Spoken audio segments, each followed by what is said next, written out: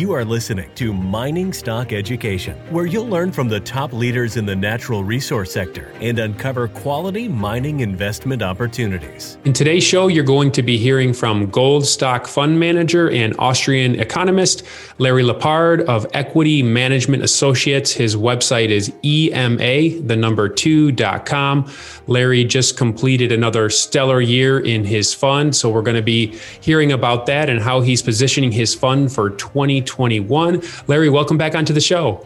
Thanks for having me on, Bill. It's always fun to be with you. This one is going to be more about names and mining stocks than macro. I've done a lot of talking on the web recently and saying the same thing over and over again. So try and get a little more into the names, picking companies, analyzing companies, how I do that. Excellent. So let's talk about last year before we talk about 2021. What did your fund do, and what were some of your high-flying performers? Yeah, so the fund was up 126.2% on the year, which obviously I'm pretty pleased with. There were a lot of high-flying performers. I'd have to go back to my Q3 report to look at it. And if you got my Q3 report, in fact, I might have it here. I can list off, I'll list off a few names. But, early stage drill stories actually did incredibly well during this year. I mean, we had, I'll give you some examples here. This is my Q3 report. Arcana up 285%, Banyan up 800%, Benchmark up 400, BlackRock up 600, Cabral up 350, Chesser up 300, Discovery Metals up 400, Lion One up 400. Of course, it's come back, but it's a buy right now. Monarca Minerals up a lot, Telson up a lot, Vangold up a lot, Vangold up 700%. So, and don't get me wrong, it's not like I have big positions in those drill stories. I mean, to step back a minute for those who aren't familiar with the way I do this, I have three buckets that I look at. I look at producers, and I try and find growing producers at low cash flow multiples. So you have three ways to make money. Price of gold goes up, production goes up, multiple expands. So that's bucket number one. That's about a third of the portfolio most of the time. Biggest name there that I've always liked for a long time. It's getting bought, but it's still something you could buy is Teranga. And a lot of nice names in there, some of which trade at very low cash flow multiples, like Step, which I've talked about on the web in the past. Selling at roughly 3 times run rate cash flow, and cash flow is going to grow. Second bucket is developers. These are companies that have a defined 43-101 resource. They're trying to build a mine, and the risk obviously is in getting the financing and build a mine. I'm actually on the board of two of these, which are Amarillo and Rise. They didn't go up much last year. They're in the process of de-risking their projects, and once they get those risks out of the way, they're going to go up a lot, in my view. Obviously biased, I'm a director. But these are companies like Sabina and other companies that are, basically on their way to being miners. Alexco is a perfect example.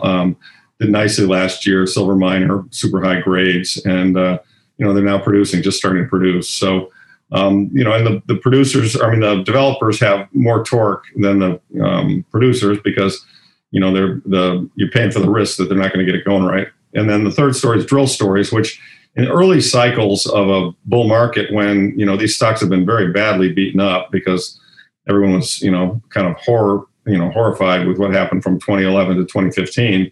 You had just incredibly good deposits and people sitting on a project like a Cabral, where they were trading at $5 an ounce in the ground, which is insane.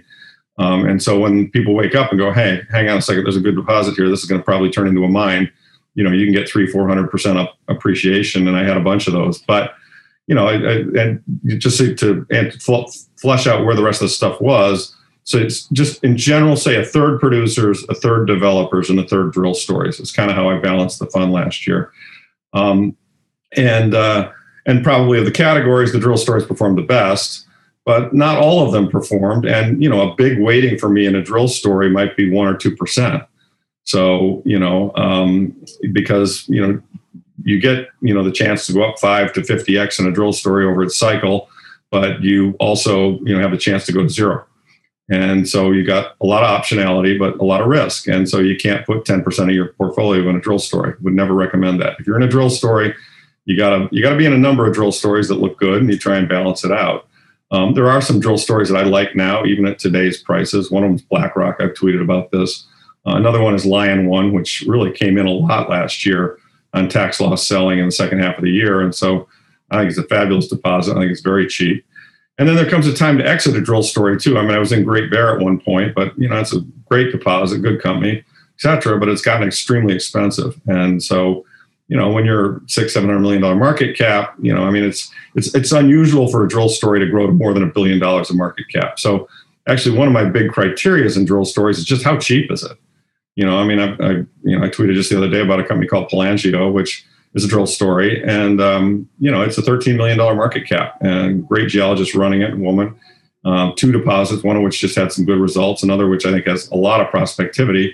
And hey, at $13 million doesn't take a lot of, hey, we hit something to double or triple or quadruple. And so, that's your drill story bucket. But, guess what? People drill and they get dusters. It doesn't work. You got to watch out, even with someone as seasoned as you, though. Don't you have to watch out when you've had such a nice streak? It's easier to think you're better at this than you are, right? Well, that's right. Yeah, I just Googled this, the Dunning-Kruger effect. Yeah, you think you're a genius, and that's one of the things actually I would point out. I mean, I did well this year because I had a big macro tailwind. I mean, if we don't have macro tailwinds, that's why I spent a lot of time in other things I've done on the web talking about the macro tailwind, and that's why I'm in this area. I mean, let's not kid ourselves. Mining minerals, precious minerals, it's a tough business. It's a really tough business, and there are lots of ways to lose money, and there are lots of ways to do it wrong. And doing it, baking your own. If you're a geo and you're in the industry and you understand how this all works.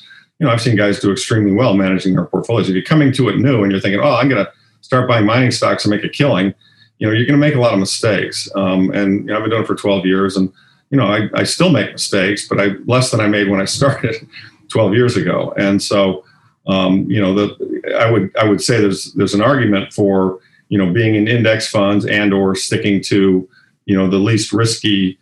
You got to have a portfolio, right? You got to have some producers that are just going to steadily grow. Then you want to play around with a few developers if you think they're the best of the development bucket. And then you want to play around with a few drill stories if you think they're the best of the drill story bucket. And Larry, how do you balance illiquidity in your portfolio? Because you do private placements and you're in a lot of these drill stories that are very illiquid unless they hit something. Like, how do you look at your overall portfolio regarding, I could sell this today if I wanted it, but... Yeah, no, I keep records of that. And that's part of why I have all the producers. And there are times when I get a pullback, I like to have the producer bucket there because they're liquid. Teranga is a multi-billion-dollar market cap. It's about at one point, it was like a 9% weighting. It's about the biggest I've ever been in any particular company. But, so I like it when I can sell off some of that to buy a drill story when it gets cheap again, like a Lion One. But I monitor how much liquidity I have. And I figure I could sell all but 40% of my portfolio is not really liquid. I could sell 60% of my portfolio probably in a few weeks without really damaging the underlying stocks. The other 40% I really can't sell, either because I'm under a 4-year lockup and or I've got warrants attached and or the stock's too thinly traded. So, and I'm pretty comfortable being in illiquid things right now. And I think other people can be too, because we're early in the cycle. I mean, I described in one of my newsletters recently, I think we're in the second inning of this bull market. And, because we're in the second inning, everything's going to go up, right? As we continue to get these macro tailwinds I talk about in other areas. I mean, we're going to have people are still in Toronto. I talked to, they're still saying, well, we're going to go back to 1,700. No, we're not. I mean, not in my view. We're going to go to 2,500. Then we're going to go to 3,000. All these stocks are going to be much, much higher. But having said that, as we get further on and later in the cycle, you don't want to be buying illiquid things later in the cycle unless you're prepared to handle severe drawdowns. Because that's the other thing that's true of this space and that everyone getting into it should be aware of is that, yeah, it sounds really great making 100 times, 100% on your money or 200 or 300% on your money quickly. You're like, I'm a genius. This is great. But, Bill, you've been doing this a long time. I've been doing it a long time. You know how this works. I mean, you can also just get killed. I mean, you can have stocks go down 50% in a heartbeat. I mean, and you can have warrants deeply in the money, and before you know it, they're worthless. They're worthless. I mean, if you were in Northern Dynasty and, the government denied the permit, bam, you lost 50% in one day. Same thing happened with Tahoe when they took over the mine in Guatemala. So, people have to understand this is really risky shit. I mean, and it's not easy money. Now, it's easy enough money in my view because we have this macro tailwind.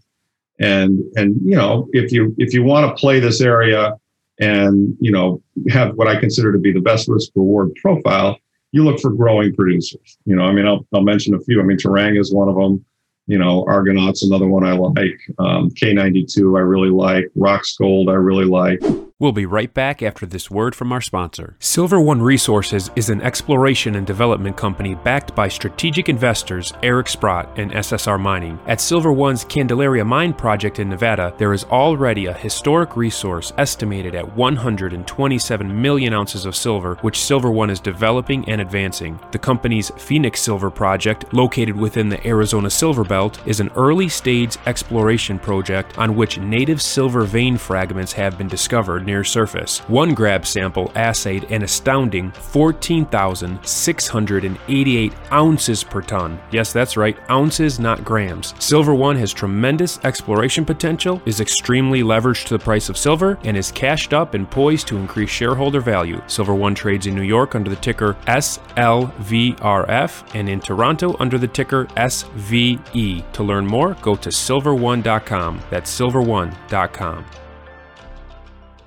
You mentioned some one asset producers. Does that bother you at all if the producer only has one asset? They all have risk for sure. And one asset, obviously having more assets rather than one is better. But, again, none of these are more than a couple percent of my portfolio. So what you do is you layer in, a bunch of good mines with a bunch of good management teams at decent prices. And occasionally you're going to get a Tahoe or you're going to get, something that's working, but just blows up. That does happen. But what your protection against that, or the reason that you can invest in this area, knowing that, is that, you're talking about 1x downside and 2 to 5x upside. And so, unless you're going to get 80% of them are going to go south on you, which is pretty unlikely, that model works. You're just averaging it out. But yeah, you've got to be willing. Some people shat on K92. I remember when it was $1 and they said, "Oh, I'd never invest in Papua New Guinea. It's a terrible area." Well, I did the research. It's not perfect, and Porgia was obviously a shitty mine that, others mismanaged. They destroyed a river. And, but I did a lot of deep due diligence. I discovered that, the mining minister actually loved K92 because they're doing it right, and so they weren't going to mess with K92, although they were all over Barrick and the Chinese for what they did at Porgia. So, it's you just have to kind of know and understand. You got to balance it out, and you got to understand. You got to look at it. I look at this really. It's like a poker game or playing. It's a probabilities game, Bill. What are the odds? I never fall in love with a stock ever, and I think that's one of the biggest mistakes that early investors make. You ask me, can you talk about some of the risks and some of the issues for newbies? They tend to fall in love with a mining stock. They look at it and say, "Oh my God, look at this! These are great people." Oh my God, they get a double on it. They're like, "Holy shit, I love this thing! It's going to the moon! I completely love this thing! Oh my, it's just." And they feel about it the way some other idiots feel about Tesla. Like this is the greatest stock ever. And, no, it's not. It's just a bunch of guys trying to get some rocks out of the ground. And, it may be on a roll and it may be doing pretty well. And maybe it's, that. And so what you want to try and figure out is what constitutes cheap, like early perspective, good people and a lot of upside room. And then what constitutes expensive, and getting like fully up there. I'm in Newfound Gold up in, Greenland and I've got 3 or 4 times my money and I think it's a fabulous deposit. I think it's going to get more valuable, but would I buy it fresh here? I'm not so sure. Take West Dome and Kirkland Lake. What is your exit strategy on Newfoundland? Because at what point does your potential downside become greater than your potential upside? Because like you said, they're headed towards $1 billion market cap, but really that's kind of speculative. Yeah, well, not to, show too many cards, but at some point I'll be slowly but surely selling it off. Maybe not all the way down. Again, that's the other thing with a lot of these stocks. Your decisions don't have to be binary. They don't have to be ones and zeros. I've sold some K92 along the way. Hell, it was up, 8 or 9 times. So it wasn't hard to do, to sell a little off. You adjust your weights based on what you think you've got and based on, is Newfound, Newfound's been say for me, it's been a 4-bagger so far, right? Is it going to be a 4-bagger from here? Quickly? Not likely. So at some point I'll begin to sell it, but am I going to dump it all right now? No, because I think it's got a bit longer to run. So I'm always kind of looking at how far do they have to run?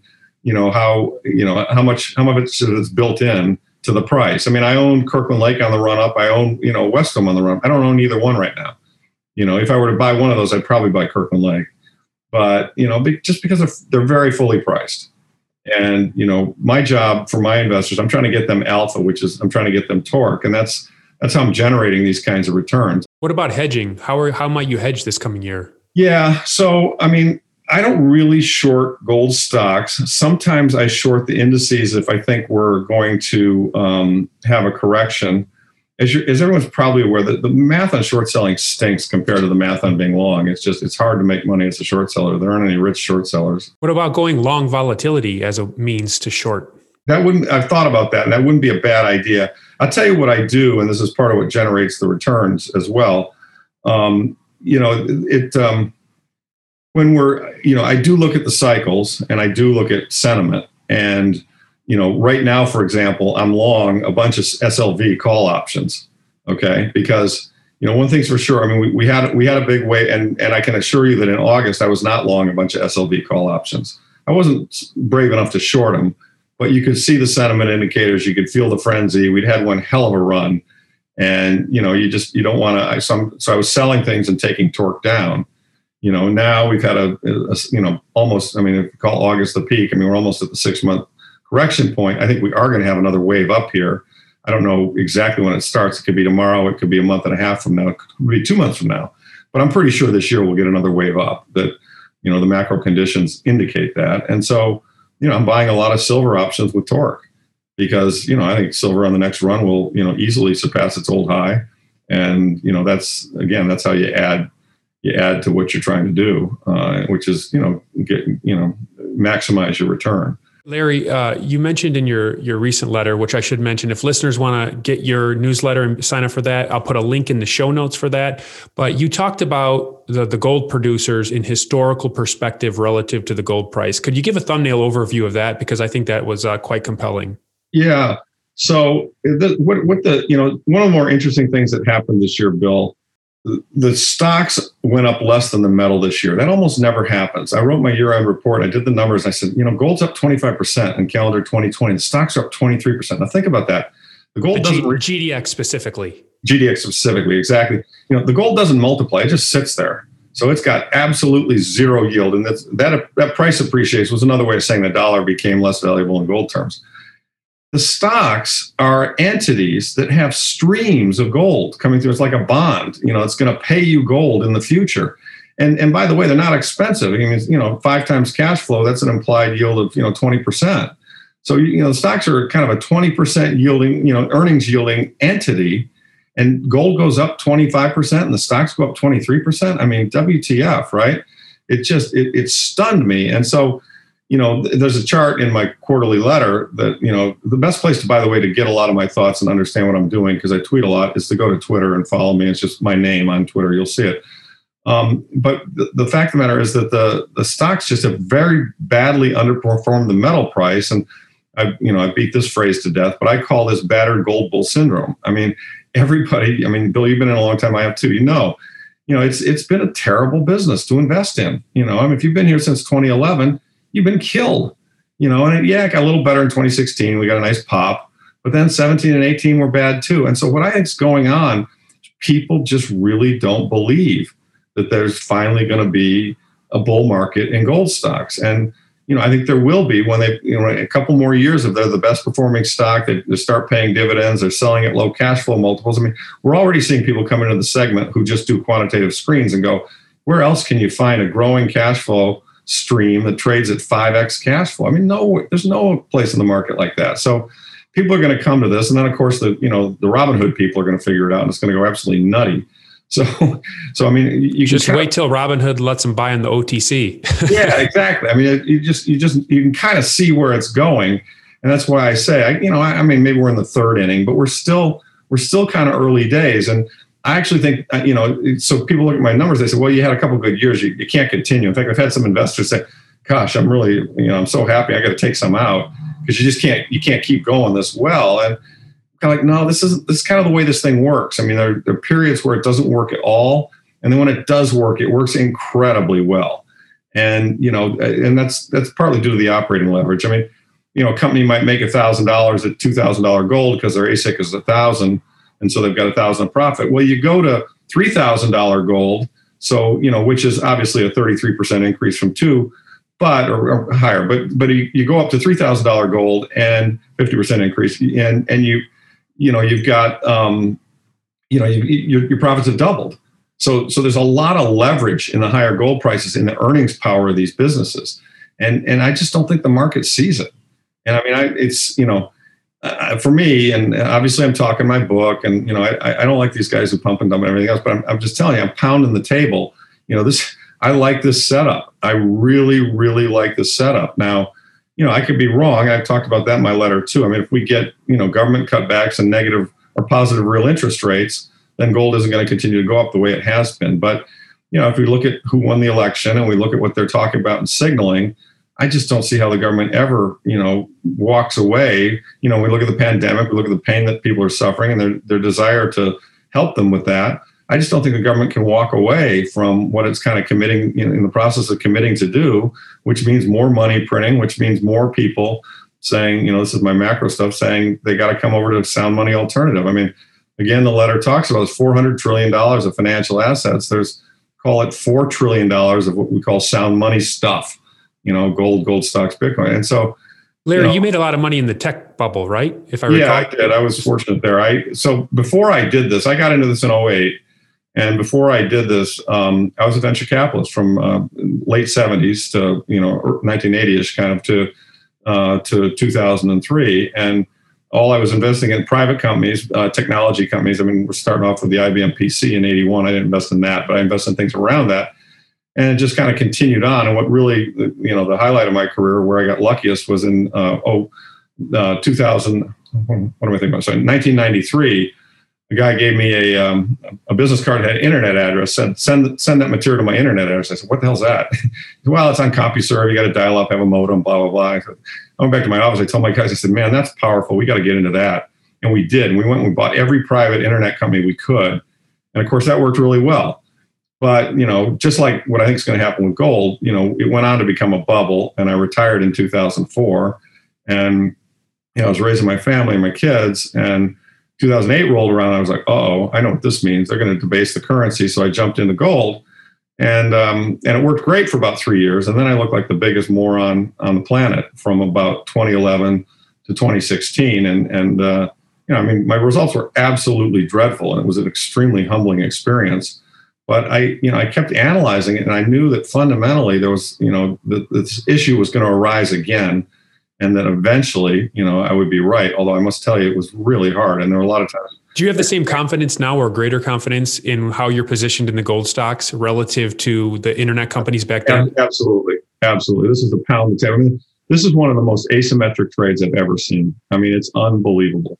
And I have the exact same confidence. And I made a lot of money betting on the internet in 93. I've got as much or more confidence in this trade now. But again, I want to caution. I had that same confidence in 2008, and I was wrong. Okay, so I could be wrong again. I mean, they could pull a rabbit out of their hat. I mean, the other side did a very good job in 2008. I mean, I think there are a lot of reasons this is different. It's at a sovereign level, not the banks and financial level. They plugged the holes. They did Operation Twist to hide inflation. I mean, they did a lot of devious shit, to screw us up.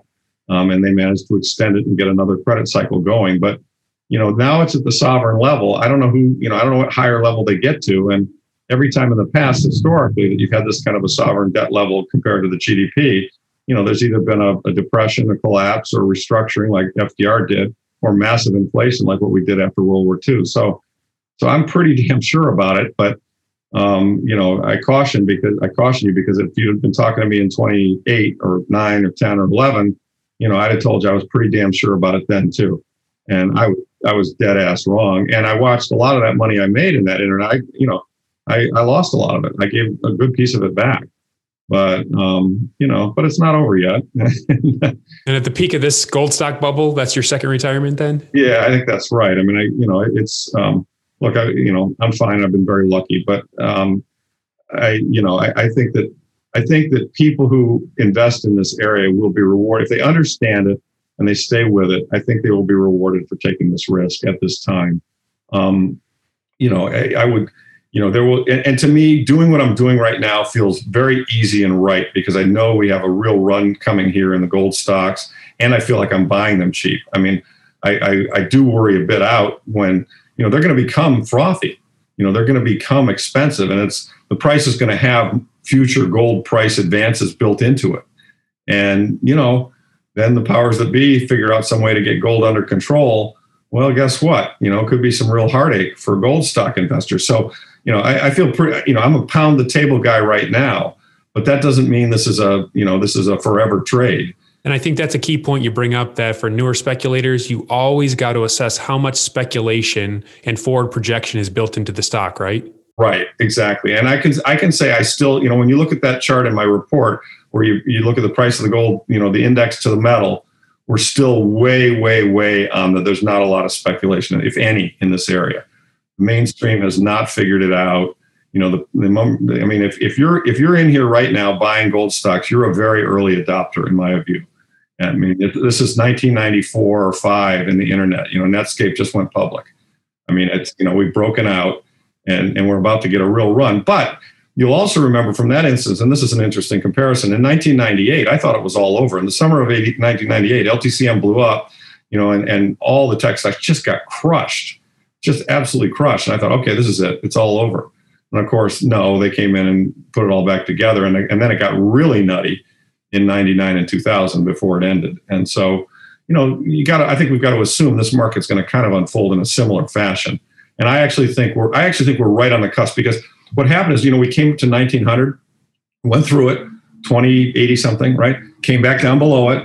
We're bouncing around. I mean, this battle at 1900, it's going to be a big battle. This could take a little while. I mean, it may not happen this week or next month, but I'm pretty sure it's going to happen this year. We're going to clear that 2080, and we're going to get in the 2200, 2300. Then people are going to go, oh shit, this is really a bull market. No shit, this thing is going a lot higher, and it's going to become self-fulfilling, right? That at that point in time, people in this area are going to make a lot of money very quickly. Now, then there'll be another decision to make. How much of it do you continue to ride with, and how much do you take off the table? But I think buying right now is not a stupid thing to do. I'm very leveraged right now. Well, thank you, Larry. Larry's website, again, is EMA2.com. I'll put a link to his Twitter and his newsletter sign up in the show notes. And it's just a great macro perspective from a gold stock fund manager every time I read Larry's letter. So it's very insightful. Larry, thank you for coming on today's show. Oh, thanks, Bill. It's really always fun to be with you. We've been through the wars together, and it's fun to talk to guys who get it. So thanks a lot. Take care.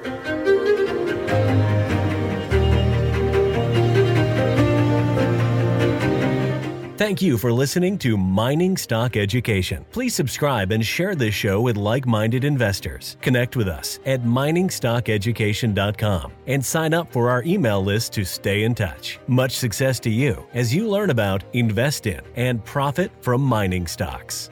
The mining business is one that generates gigantic wealth. A good drill hole that converts might cost $50,000 or $100,000, and it might discover something worth a couple billion. There is no sector that I know of that has offered up as many predictable circumstances where there was the possibility, certainly not the certainty, but the possibility of 10-for-1 returns, as there is in small cap and micro cap mining stocks. Concomitant with that, if you don't do the work, or even if you do the work and don't discipline yourself on the sell side, there are very few places in the world where you can lose as much money as quickly as in mining stocks too.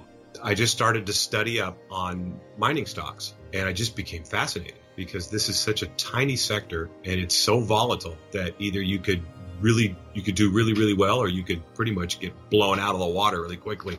The mining sector is a very risky sector. It can take your money very, very quickly. Don't fall in love with stocks. Don't be overly confident, and just do your work as best you can. Do your very best, but don't fall in love and don't get too overly confident, because that's a recipe for disaster. I have met professional retail investors that have made a tremendous amount of money on the junior mining space. Some of them aren't accredited, and they spend their days researching, talking to people, being on the phone, pouring through financial documents, but it requires commitment.